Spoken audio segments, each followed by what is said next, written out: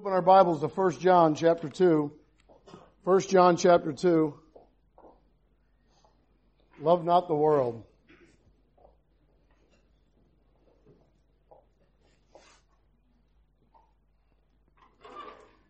Love not the world. 1 John chapter 2 and in verse 15.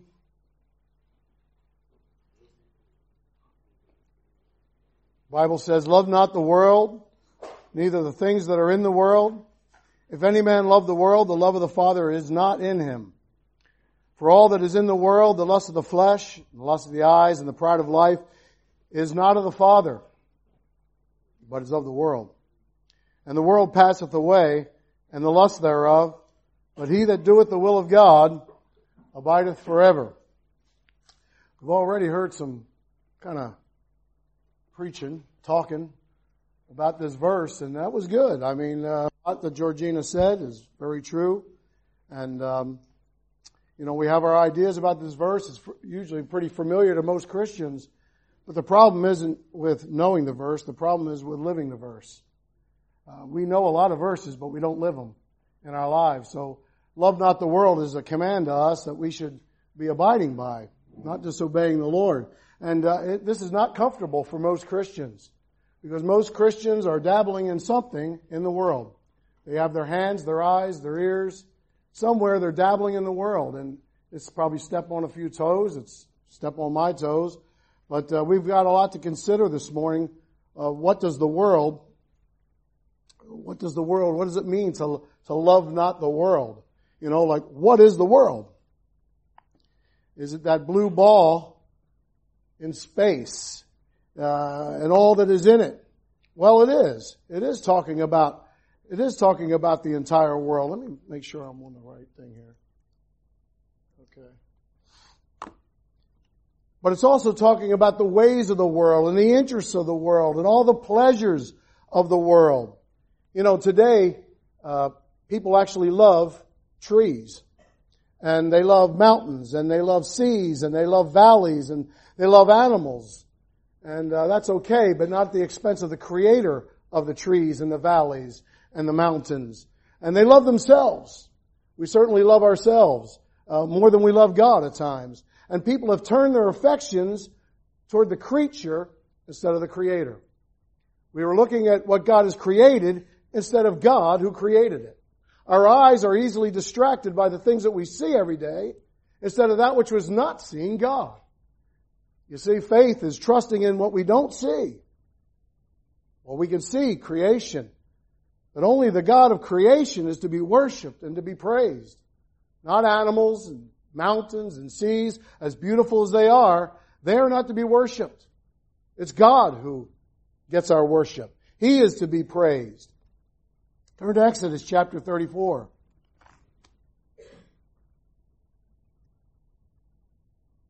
Exodus chapter 34. Genesis, Exodus.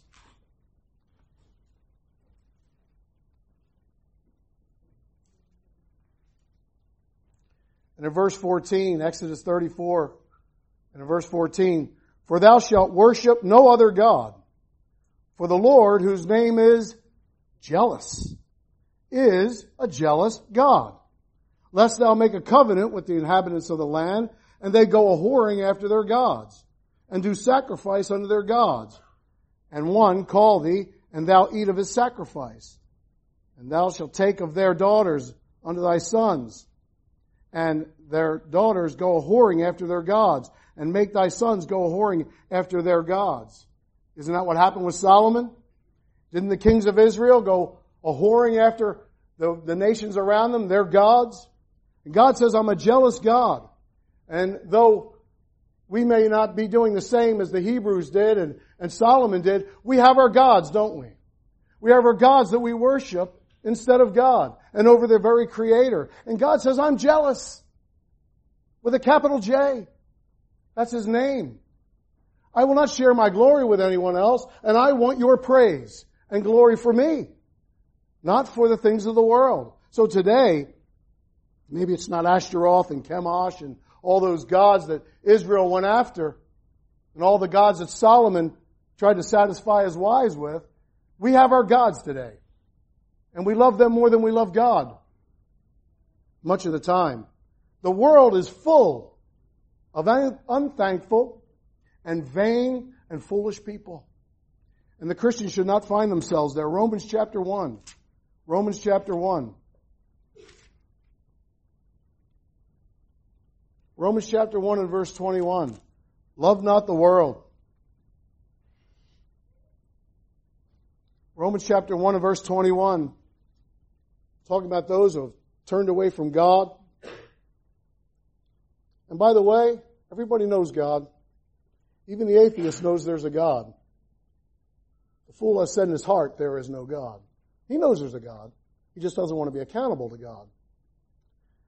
In Romans 1:21, because that when they knew God, they glorified Him not as God, neither were thankful, but became vain in their imaginations, and their foolish heart was darkened. So people have turned away from God, and it all started with an unthankful, ungrateful spirit. How many people in the world today are not thankful for anything that they have? They do nothing but curse God and go after their pleasures. That shouldn't be that way for the Christian. We should know who gave us everything that we have. But we get caught up in it too, don't we? The world says, I don't want to say grace before my dinner. I cooked this. I made this. I did this. And they leave God right out of the picture. They're unthankful. They're vain in their own imaginations. They think they know what more than God. They're empty of God, and they're full of themselves is what they are. The farther you get away from God, by the way, the darker it gets. The farther you push away from God, Christian, the darker it gets. You'd be amazed where you could find yourself if you're not loving God more than you love the world. You'd be amazed where you could find yourself. The evolutionists, the atheists, and the God-haters. But here they are. They're vain in their imaginations, and their foolish heart was darkened. And the same thing can happen to a Christian. I could show you some verses in Matthew chapter 6. If the light that is in you is turned dark, something like that, I'm paraphrasing, how dark is that darkness?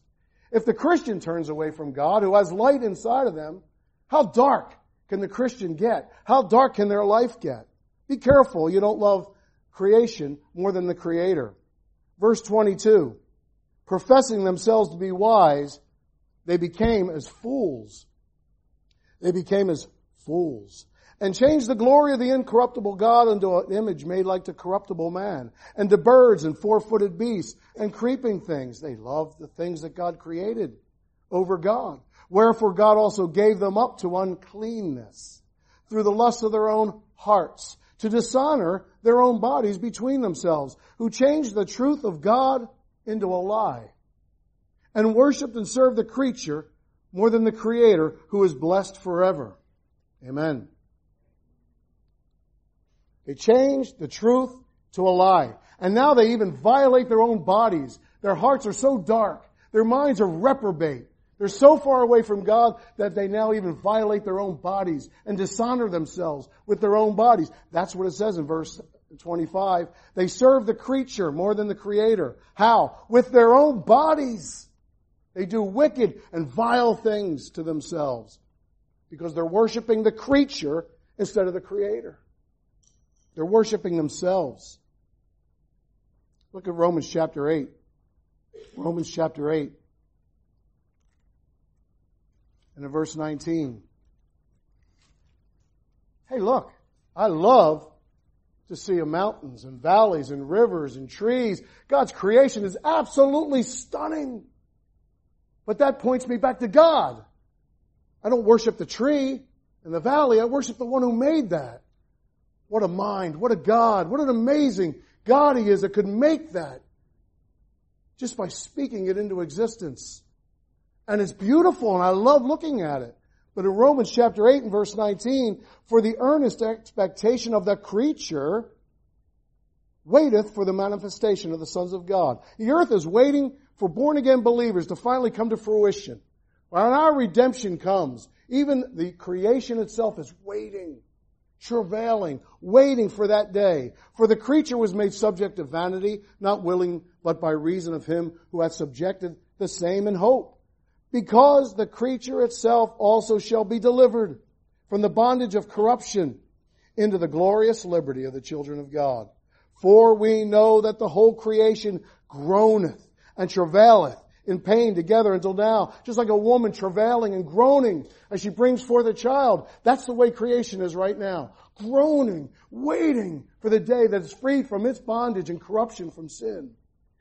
Verse 23, and not only they, but ourselves also, which have the first fruits of the Spirit. Even we ourselves groan within ourselves, waiting for the adoption, to wit, to know the redemption of our body. Aren't you waiting for the rapture? Aren't you waiting for the time when you finally go to heaven and you're with your Lord Jesus Christ forever and ever? Aren't you waiting for that day? Hello? I hope so. Creation waits the same way. It's waiting until the bondage of sin on this creation out here that is so beautiful. Can you imagine if there was no sin in the world, what it would look like? We walk by sight and not by faith, it seems today. It's about what we can see, touch, and feel, and hear, and taste, instead of who made all those things. It's waiting to be delivered. Creation itself wants to be delivered from sin's bondage. We need to worship God instead of this filthy, stinking, corrupted world that we live in.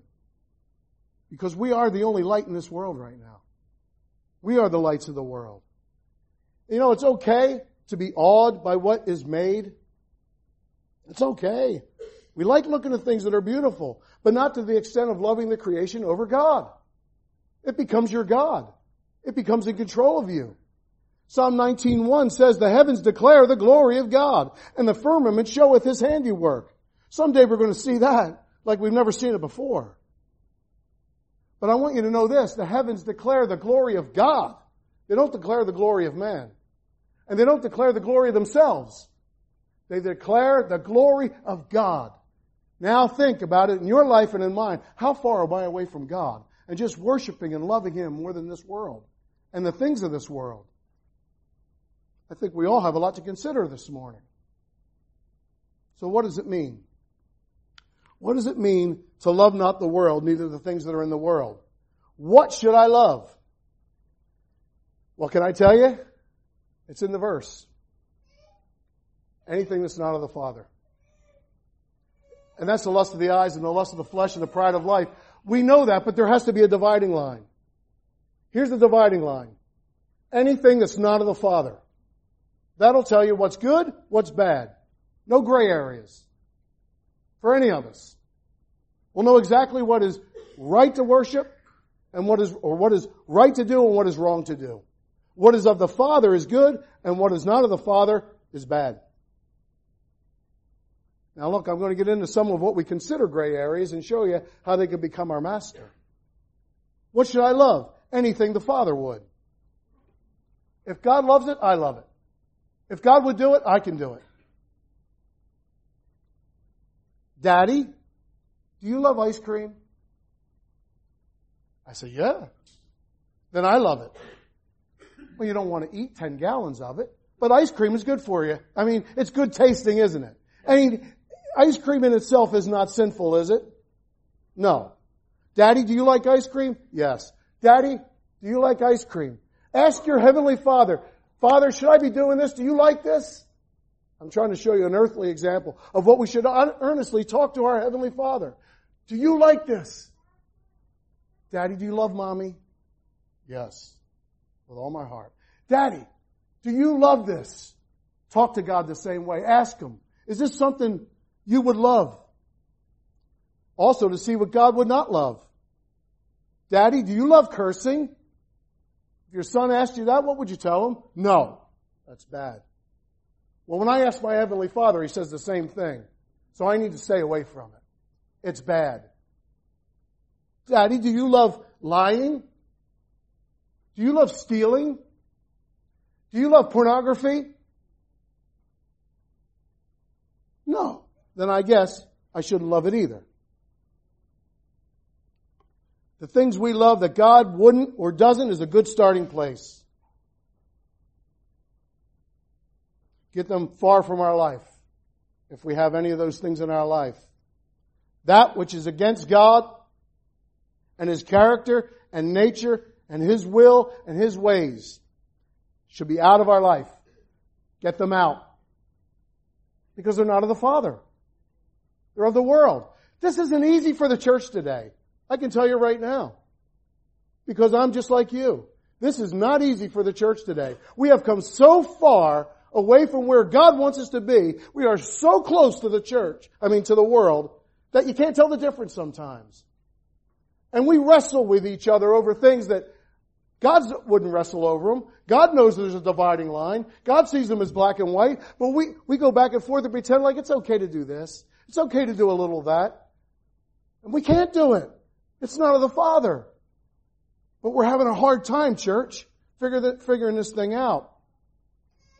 When it comes down to living each day as a Christian, we must decide what is the desire of our hearts. Do I love the world or do I love my God? Joshua 24:15. Let's turn there. Joshua chapter 24.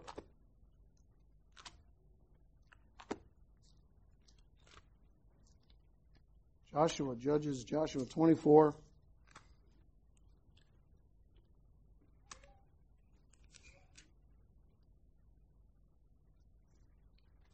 Joshua 24, verse 15. He reminds the children of Israel, the Hebrews again, in verse 15, Joshua, as he's getting ready to go off the scene, and if it seem evil unto you to serve the Lord, choose you this day whom you will serve. Whether the gods which your fathers served, that were on the other side of the flood, back in Egypt, or the gods of the Amorites in whose land ye dwell, where they were at that moment. But as for me and my house, we will serve the Lord.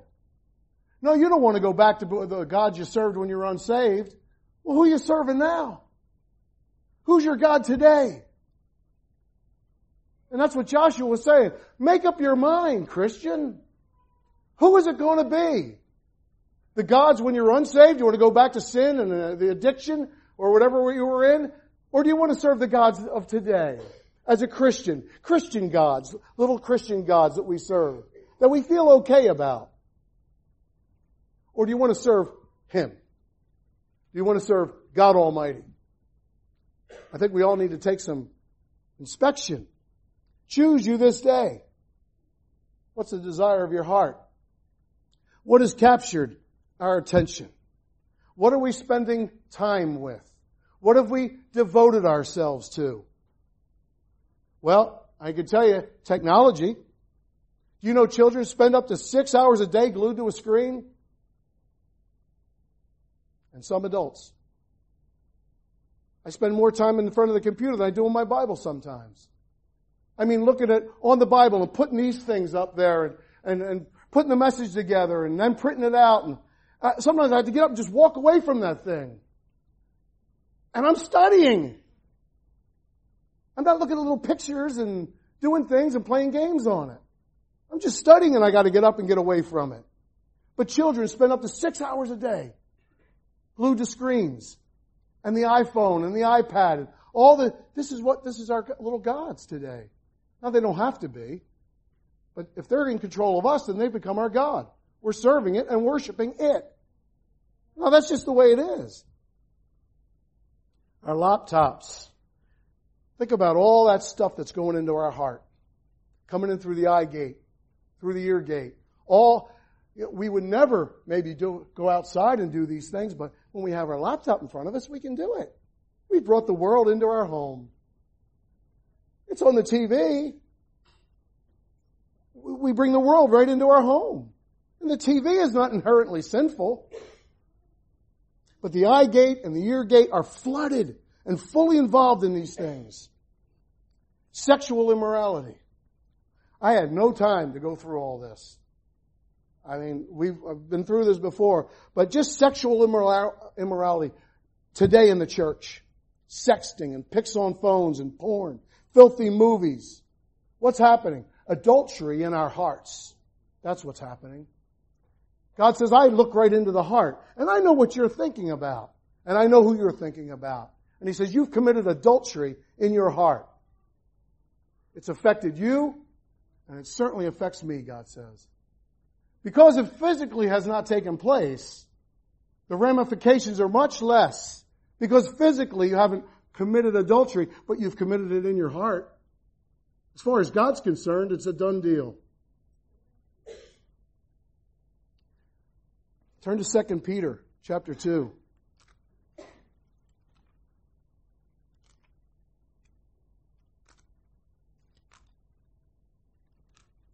It can break our hearts how much we've hurt God when we think about what we allow into our lives. Now 2 Peter chapter 2 and in verse 14. This is about those who have denied the Lord. They're apostate. They've fallen away for whatever reason. But in verse 14 it says, these people having eyes full of adultery, and that cannot cease from sin, beguiling unstable souls, and heart they have exercised with covetous practices. And this is what struck me. Cursed children. Think about how our sin affects our children. Forget about just how it affects you. Think about those around you. Fathers, husbands. Think about how your sin affects your children. You would never let them look at it, but maybe they see way past the front that we put on. And they are affected with it. They're cursed because we're not leading them in Bible study. We've sat them down in front of their iPad. Sexual immorality. Money becomes a god. Love not the world. These are the things of the world. Now, money is not sinful. The love of money. We know that. But that's it. It's riches and greed. I don't know where you are today. I don't know. It doesn't matter who we are. We can all not be content with what we have. That's covetousness. And if we're not content with what we have, then we want more. And if we want more, it's become our God. And we're worshiping it. And we're serving it. I'm trying to get down where we live. All right? Because if I struggle, you struggle. The church is struggling with these things today. No, you don't have to have a lot of money. It's the love of money. So it doesn't matter whether you have $1 million or €100. If you love that, if there's a love and a greed and you're not content with the €100, you want €101. If you can't just be content with what God gave you and what you have in your life, then it's become your God. And you're now starting to worship it and love it and serve it. What do you want me to do? What do I have to do to get one more? That's what they asked Roosevelt. Was it not Rockefeller, one of the richest men in the world at the time? They asked him, what would satisfy you most, Mr. Rockefeller? $1 more. Just $1 more. And if he got that, it would have been just one more. He was never satisfied. He had more money than he could ever spend it in his lifetime. But he just wanted more. It's not about the outside, it's about the heart. Where's your heart today, Christian? What's your heart's desire? There's a lack of contentment, covetousness. And then there's our sports gods. Oh, be careful, Brother Dan. Where you go now? I love the Philadelphia Eagles and the Philadelphia Phillies. But it's been 8 years since I sat and watched one of those games. Good. And all the Philadelphia Flyers, ice hockey. You wouldn't know what that is over here in Europe, I guess. Ice hockey. I loved it all. But let me tell you something. These goons are more excited about their soccer and their football. Whatever happened to Christians getting excited for Jesus Christ? Christians get more excited about that than they do about Jesus Christ. And there's something wrong with that, and I don't care who you are. Because I have to look at myself and say, the moment I get more excited about that than Jesus Christ, I got a problem. Sports has become our God. We ought to be fans for Jesus, amen? Cheering and devoted for the one that died on the cross for me. Not these millionaire babies. They're nothing but a bunch of crybabies out on the field. And then when they do something great, they show you how much of a Christian they are. They go, really? That means you're a Christian? That one's for God. Don't forget, He could stop your heart while you're trouncing around there thinking how great you are. He could take your eyesight. He could pull the breath right out of your lungs like He did to Nebuchadnezzar. He can do whatever He wants. That's the God we ought to be cheering about. Not these gods. Now, how much time do you devote each day to Bible study and prayer and service for God and good works? How much time? Let me tell you this. Well, let me say first, now, are your children encouraged and taught to spend time with God or games? 3%, this is with a poll, 3% of teens read their Bible. And there's teens in our Bible, our youth group. I'm hoping that more than 3% of them are reading their Bible. But 3% of teens read their Bible. And you know what? I believe it.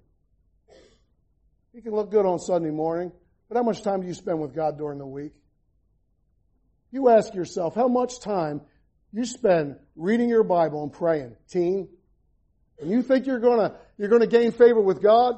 You think everything's okay? If you're a Christian, it's not okay. You can't walk away from God and expect your life not to get darker and harder, and your heart harder and darker as you pull away from God. I'm telling you this morning, teen, you better start getting your nose in the Bible. And parents, you're the ones, not the Sunday school, for 1 hour a week. That's not going to help. All we are is a help to you. It's up to the moms and dads in churches today to make sure that their kids love God as much as they love games. More! Whatever happened to God being the God of our life? Jesus Christ being the central focus of my life and sitting on the throne of my heart. What happened to that? How does my life line up with the command, love not the world? I have to ask myself. Yes, it is a command, by the way. He didn't say, when you feel like it, love not the world. He said, love not the world. For all us geniuses out there, it's supposed to be in the imperative sense, which means it's a command. God is saying, love not the world. I'm not putting any strings on that. The world doesn't love you, by the way. Nathan, I just told Nathan that before I started preaching. I said, the world doesn't love you. But we love it to death, man. And it doesn't love you one bit. Who loves you? God loves me. And He's the one that I push away. Isn't that the way it is sometimes? The ones that love you the most, you push them away. God loves you.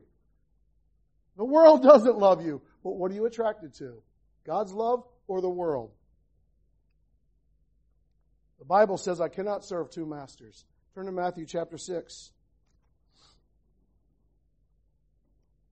Matthew chapter 6. And verse 24.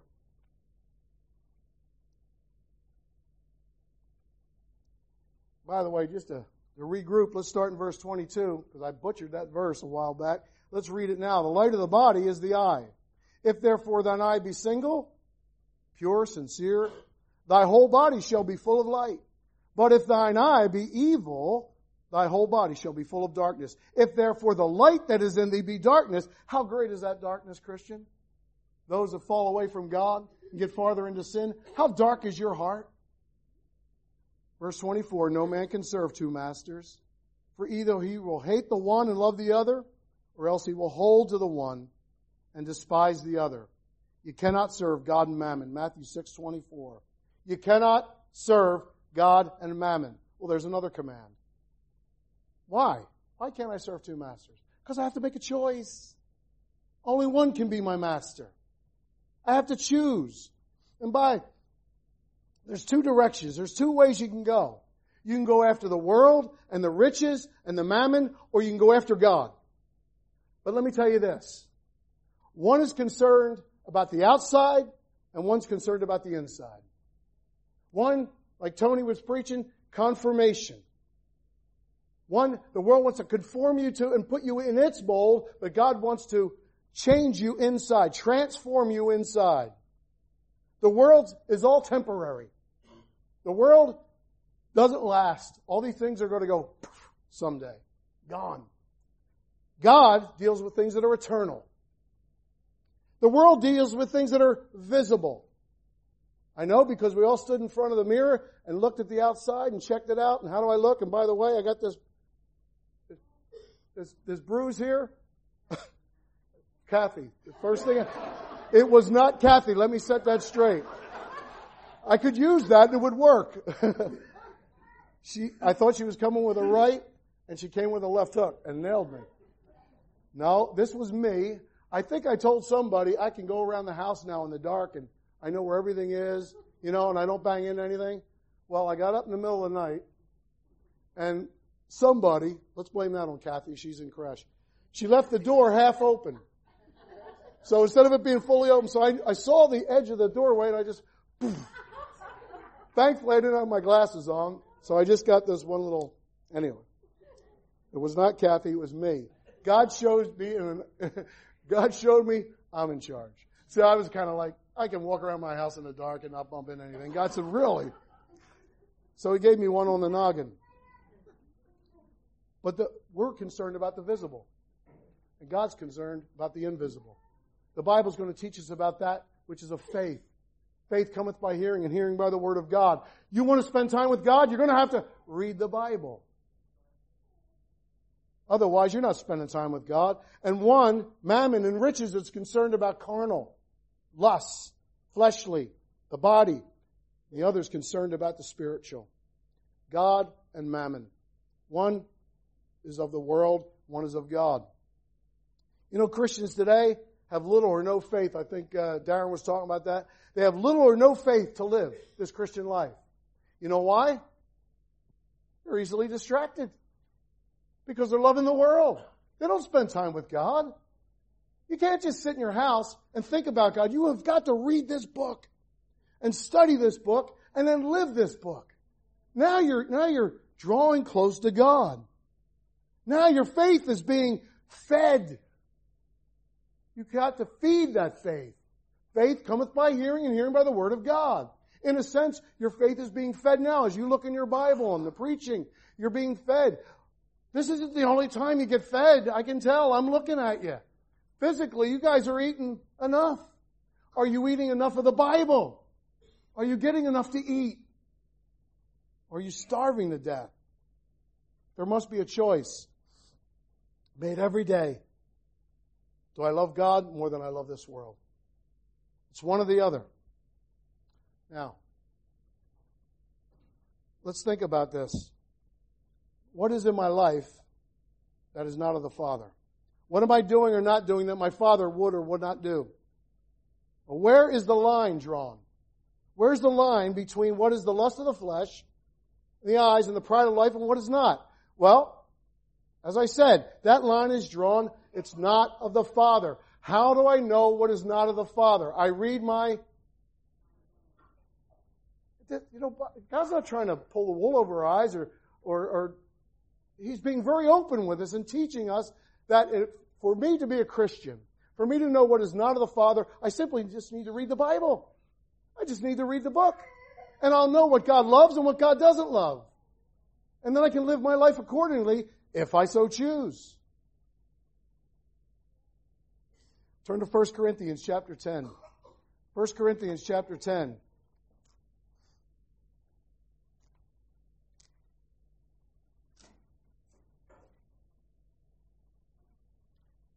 It really has never been a gray area with God. What is the lust of the flesh, the lust of the eyes, and the pride of life? And anybody that spends any time in their Bible knows exactly what is right and what is wrong. We know when we've crossed the line. We know when we feel uneasy down in here. And the Spirit's saying, what are you doing? Why are you looking at that? Why are you listening to that? Good for the Spirit. Thankfully, we have a Holy Spirit that shows us those things. It's not of the Father. 1 Corinthians chapter 10 and verse 23 says this. All things are lawful for me, but all things are not expedient. All things are lawful for me, but all things edify not. What does that mean? All things are lawful? Paul says I can do all things? Well, yeah, we can. We are free to do all things. Now, it's not talking about sinful things. This is talking about things that we might consider questionable, but not sinful things. things that are not sinful, they're lawful for me. But all those things that may not be inherently sinful are not helpful for me. They're not expedient. They're not profitable for me. They are, as Hebrews chapter 12 tells us, they're like carrying weights around. Olympic runners don't carry weights when they run a race. They strip themselves down and they get all these fancy suits on and they run as fast as they can. Trying to pick up milliseconds and to win. So you're not going to walk around with weights and try to run a race. There's things that we do in our life that aren't inherently sinful, but they can become sinful when they become our God. All things are lawful for me, but all things are not expedient or helpful. All things are lawful for me, but all things edify. They don't build me up. They don't help me be a better Christian. So why am I dabbling in them? When something in itself is not sinful, but has power over you, then it becomes your God and can cause you to sin. What do I mean? The sports thing. Sports in itself is not sinful, is it? If you miss church on Sunday because you got a soccer match, has it become your God? Has it become your God? Yes, it has power over you. This is the Lord's Day. We ought to be in church. And all the football players that play for these different teams and all that, and they call themselves Christians. That's not my case to judge them whether they're Christians or not. My case, I can look at and say, apparently church doesn't mean a whole lot to you. So for the next 10 years, you're going to make millions of dollars and claim that you're so close to God. Your soul belongs to God, not me. I'm not the judge of your soul. But my friend, we ought to make a decision that God means more to us than sports on Sunday and Wednesdays. Give me a break. Soccer, football, and all the rest of it's going to burn up. It's not going to mean nothing. It's not helping you get closer to God in no way. It's become your God. It has power over you. Ice cream is not inherently sinful. Thank God. Because I like ice cream once in a while. Don't you, Dennis? Just a little bit. But you don't eat gallons of it. Otherwise, it has control over you. And it becomes your God. Look, people have trouble with their weight because they become gluttonous. Food has become their God. Come on. TV, the Cyclops, that one-eyed monster in our living rooms, is not inherently sinful. It isn't. But if you spend 6-8 hours a day on it, and you're watching things that are against God, then it's become your God. And it's causing you to sin.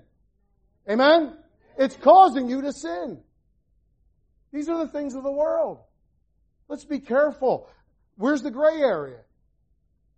There is no gray area. I know TV isn't sinful. I know that, Brother Dan. But when I spend all my time in front of it and watching filthy things, now it's become sinful. It's become my God. And it's lawful for me to watch the TV, but not lead me to things that are wicked and against God. Let me ask you, does God love what you love? We're supposed to love what He loves. Does God love what you love? What things do you love in your life? You can determine what God loves by one standard. It is the Bible. That which is not of the Father. And there's a stark contrast between what is of God and what is of the world. Those questionable things may not be sinful in themselves, but when they have control over you, they become your God. And they cause you to sin. I don't care if you want to dance around it. I don't care if you want to just pretend like you're not listening right now. But there's a problem in the church today with the things of this world. They've captured our attention. We've given them our heart. And we're not the church that should be marching and prevailing against the gates of hell. We're not the same church because we're weak spiritually. We all may be strong this way, physically, but we're not strong spiritually. So what's the bottom line? Turn to Galatians chapter 6. Galatians chapter 6.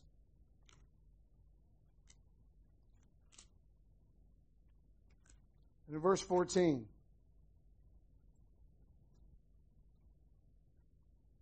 Galatians 6:14. But God forbid that I should glory, saving the cross of our Lord Jesus Christ, by whom the world is crucified unto me, and I unto the world. It seems to me that we could spend a lot of time with dead things. Things that are supposed to be dead to us. Things that are hanging on a cross. By whom the world is crucified unto me, and I unto the world. We glory in our worldly pleasures and our accomplishments and our desires when they've been crucified. The world hangs on one cross, and me and my Lord hang on another. So really, those things that are dead to us, those things of the world have lost their power over me. They don't have the power they used to have because they're hanging on a cross over there. And I'm hanging on a cross over here with Jesus. So I have to take myself down off of that cross, not identify with my Savior anymore, and go over and peel this dead thing off the cross, resuscitate it, get it going again, hit it with the paddles, and then spend time with it. Maybe sin, addiction, porn, whatever it is, let me get it down and resuscitate it. It was dead to me and had no power over me. Bad habits that we've cleaned out of our life. And for whatever reason, we get our eyes gazing on it again and pull it off that cross and give it power it doesn't have. It doesn't have that power over us anymore. We run back to it far too often. Galatians 2:20. Galatians 2:20, we know the verse. I am crucified with Christ. Nevertheless I live. Yet not I, but Christ liveth in me. And the life which I now live in the flesh, I live by the faith of the Son of God who loved me and gave himself for me. Nowhere do you find the world loves you, but everywhere you find God loves us. And I am crucified with Christ. Our main focus should be on Him, on Christ, and not the world. The world has lost its grip. I want to identify with my Savior, Jesus, not with the world. I'm telling you, Christian, sin does not have the power over you that you think it does. You give it that power. Turn to Romans chapter 6.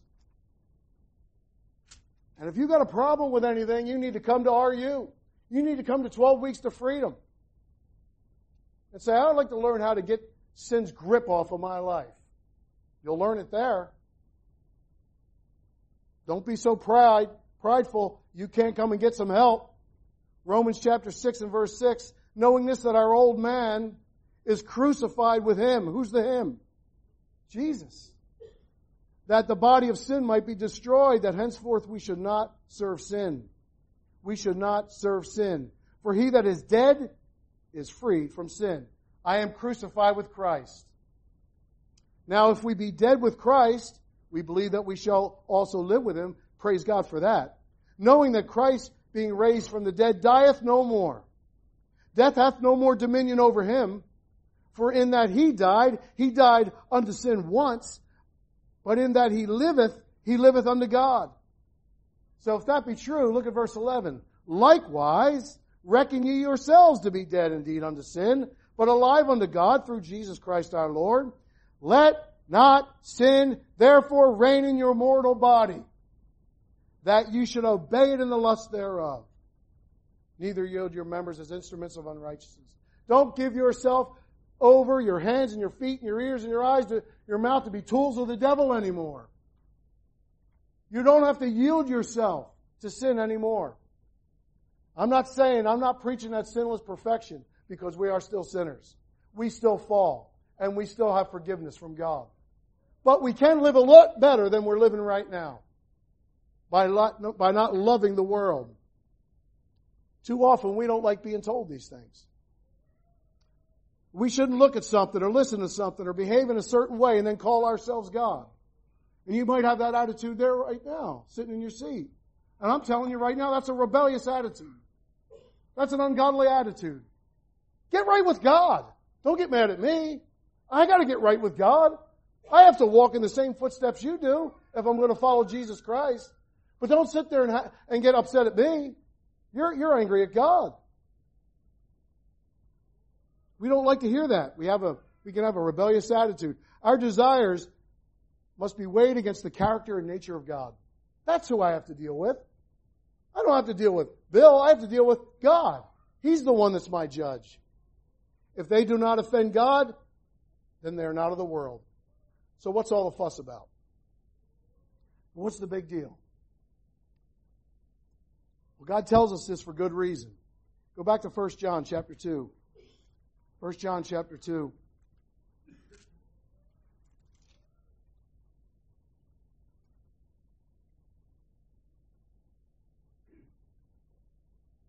In 1 John chapter 2, verse 17, we have our two memory verses there. And then it says, "And the world passeth away, and the lust thereof. But he that doeth the will of God abideth forever." Amen. He that doeth the will of God abideth forever.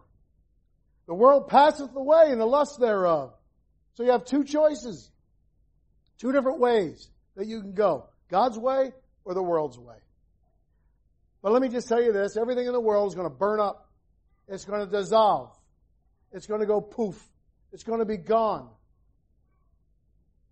Everything not of the Father in your life and in my life is wood, hay, and stubble. And it will burn up. We can find that out now and realize it and change it, or we can wait until the judgment seat of Jesus Christ and let His eyes. Our God is a consuming fire. Let Him then judge my works. Or I can take care of some things in my life right now. It's all going to burn up. The things of this world amuse us for a moment, and then they're gone. Sin is pleasurable. It is. But only for a little while. And then we suffer the consequences. First, the Christian will choose to live for God. You know, some think you can pray a prayer and then live like the devil and call yourself a Christian. I want to see the chapter and verse for that.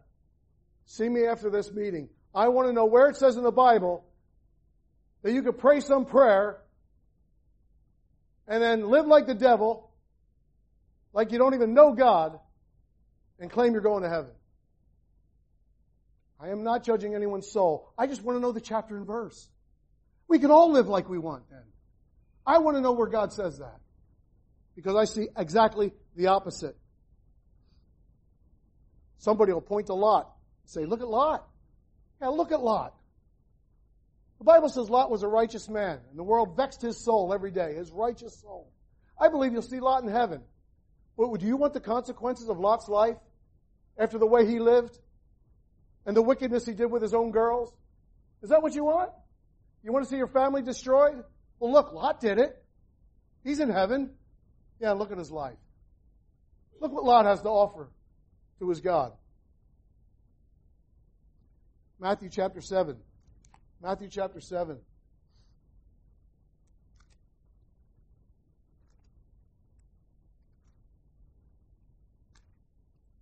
In verse 21.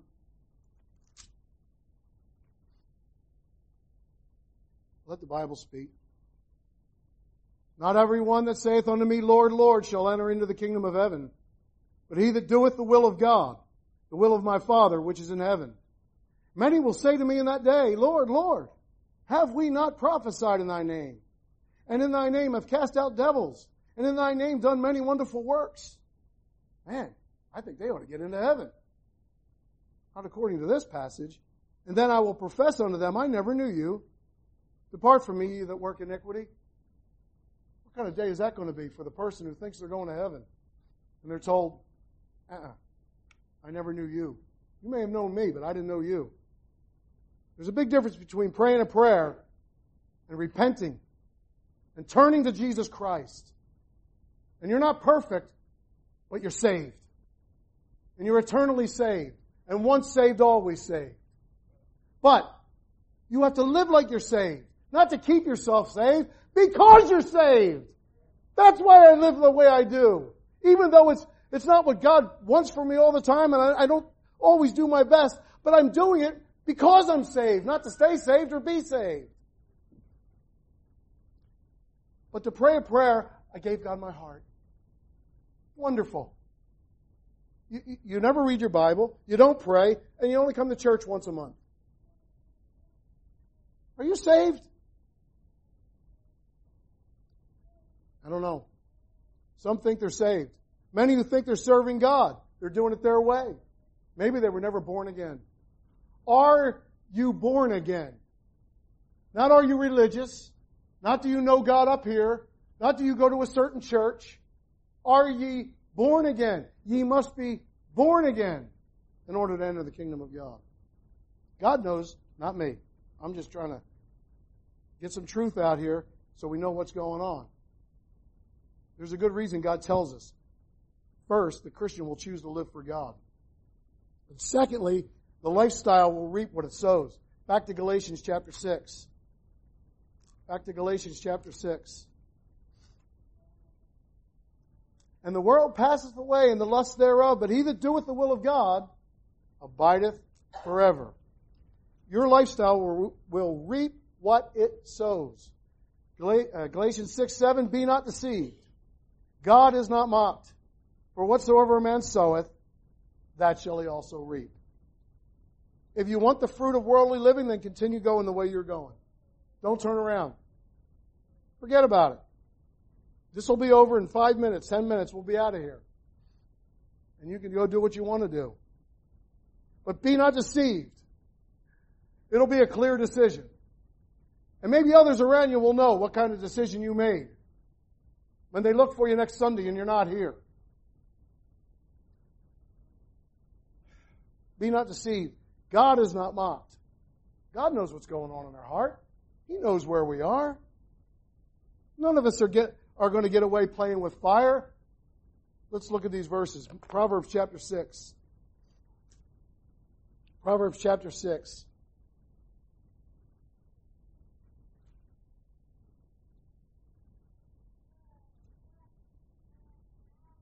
Proverbs 6:23. Proverbs 6:23, for the commandment is a lamp and the law is light, and reproofs of instruction are the way of life. To keep thee from the evil woman, from the flattery of the tongue of a strange woman. Lust not after her beauty in thine heart, neither let her take thee with her eyelids. For by means of a whorish woman a man is brought to a piece of bread, and the adulteress will hunt for the precious life. Can a man take fire in his bosom and in his clothes and not be burned? Can one go upon hot coals and his feet not be burned? So he that goeth into his neighbor's wife, whosoever toucheth her, shall not be innocent. You can't play with sin and not get burned. You can't play around with it and not expect to reap the consequences of it. Be not deceived, God is not mocked. 1 Corinthians 15:33, evil communications corrupt good manners. You hang around with the wrong people, you listen to the wrong things, you go to the wrong places, they're going to pull you down before you ever pull them up.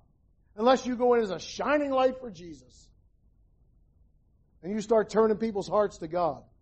Otherwise, evil communications, evil associations, the people that you are with will pull you down. You'll become like them. There may be some here today. And you're playing with pornography. Better stop it. I know a pastor in the States finally blew his brains out.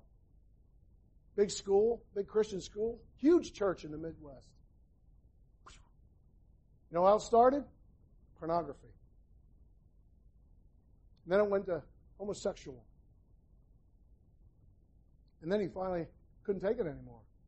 Blew his brains out. That's the end of pornography. Are you playing around just dirty dealing? Maybe you're not honest on your taxes. Maybe there's just some dirty dealing you're doing. Be careful. Maybe you're lying. Maybe you're looking to lust. It's not easy in this day and age, is it, to keep your eyes in your head sometimes, huh, fellas? I mean, you're just standing in the cereal aisle, picking out cereal, and you're dressed like they shouldn't be. Just be careful of the second look. Turn. Go down to the coffee aisle. Amen? Just choose the Lord. It will reap what you sow. And lastly, well, you know what? Turn to Proverbs chapter 1.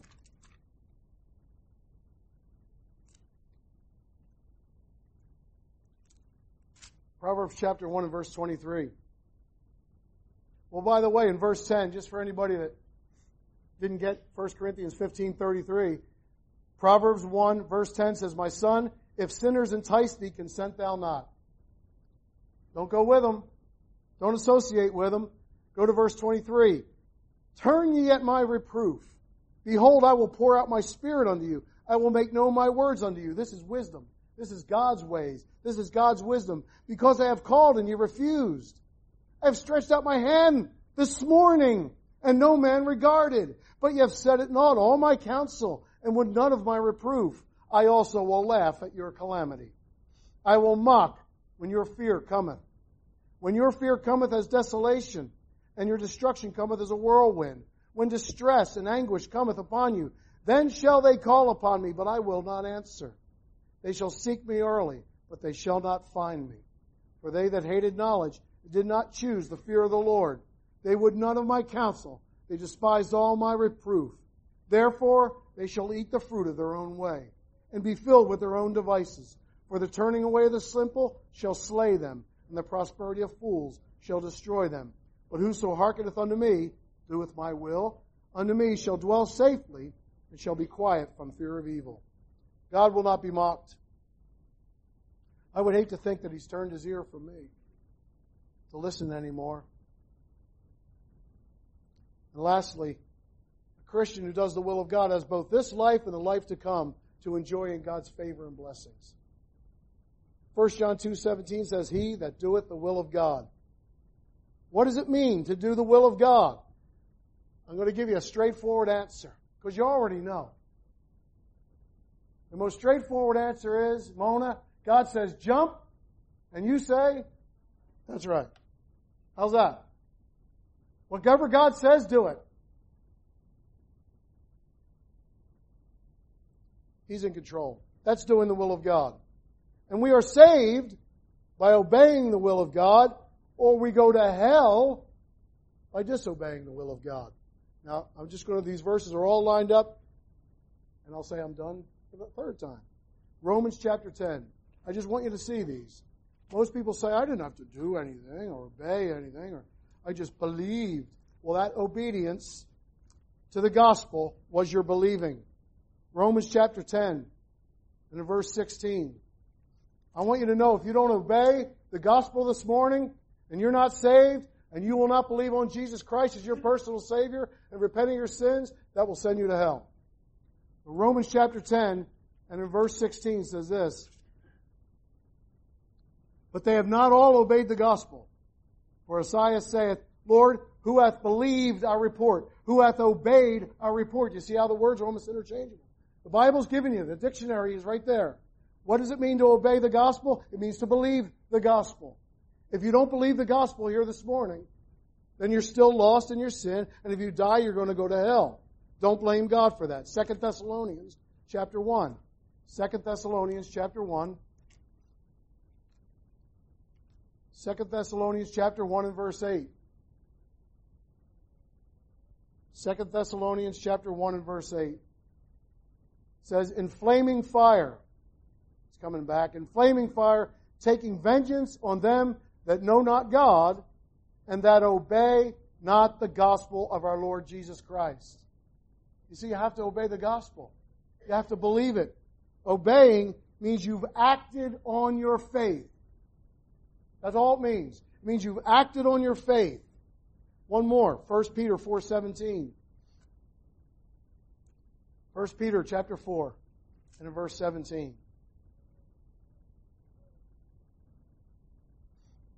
1 Peter 4:17 says this, For the time has come that judgment must begin at the house of God. And if it first begin at us, what shall the end be of them that obey not the gospel of God? I don't know if you haven't seen that before, but you have to obey the gospel in order to be saved. If you've disobeyed it, if you will not obey it, then if you die, you're going to go to hell. But it's not God's fault. He sent His Son to die on the cross for your sins. You can either obey and trust Him as your Savior, act on your faith, trust and believe in Him, or go to hell. One more verse. 1 Thessalonians, and we're done. 1 Thessalonians, chapter 4. This is for the Christian. 1 Thessalonians, chapter 4, and verse 1. Furthermore, then,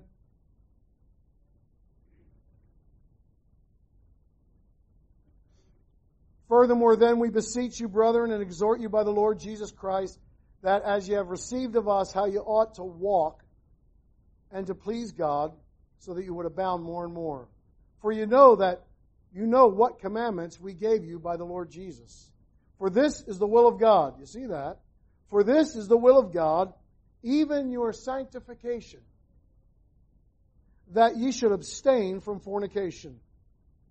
And that's the umbrella word for all sexual immorality.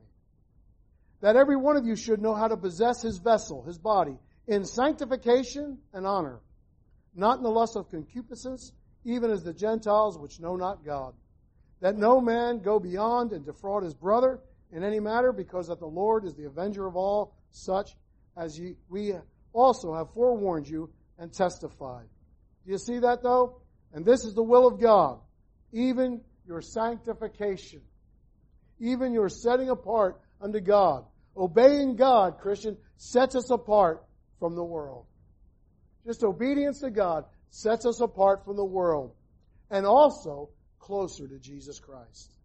Just by your decision, by my decision to say I'm going to obey the Lord, I'm going to walk in His ways, and I'm going to do the will of God. That is my sanctification. That's what sets me apart. So, we're going to go to heaven, eternal life, because we've done the will of God, Christian. Because we obeyed the gospel. Because we believed. No works of our own. You can't work your way to heaven. You'll never be good enough to earn God's love. He already loves you and already sent His Son to die for you. But friend, if you're here today, you can know where your soul will spend eternity. Because if you don't know, then you're lost. But you can know. So in a sense, you must make a choice. To trust in Jesus Christ and have eternal life, or to love this world and all of its pleasures and then suffer eternal death. The Bible says you must be born again. You must be born again. So I ask you this morning, are you born again? Are you born again? Well, for the Christian, we just need to obey His will. And His will is to love not the world, neither the things that are in the world. If any man love the world, the love of the Father is not in him. Amen? Let's pray. Let's bow our heads. Heavenly Father, I just pray, Father, that if there's any here today that know not Jesus Christ as their personal Savior, they've never been born again. Maybe it's the first time they've ever really heard it. That they would consider asking someone that they believe would know the gospel, that they could obey it, believe it, and be saved.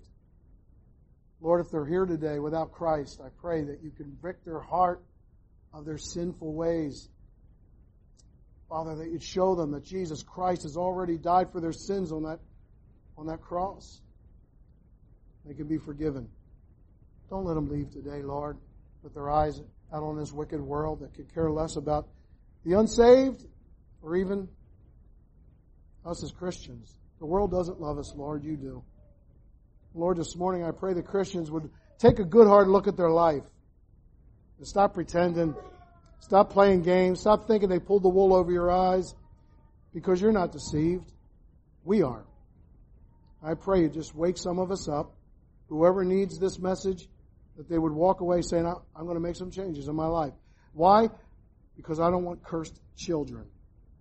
I don't want my children affected by my sin. I want to get right with God. I want to make sure my children see me praying and reading my Bible, and I encourage them to do the same. Father, I pray that you speak to our hearts even during the invitation song. Love you and praise you in Jesus' name. Amen.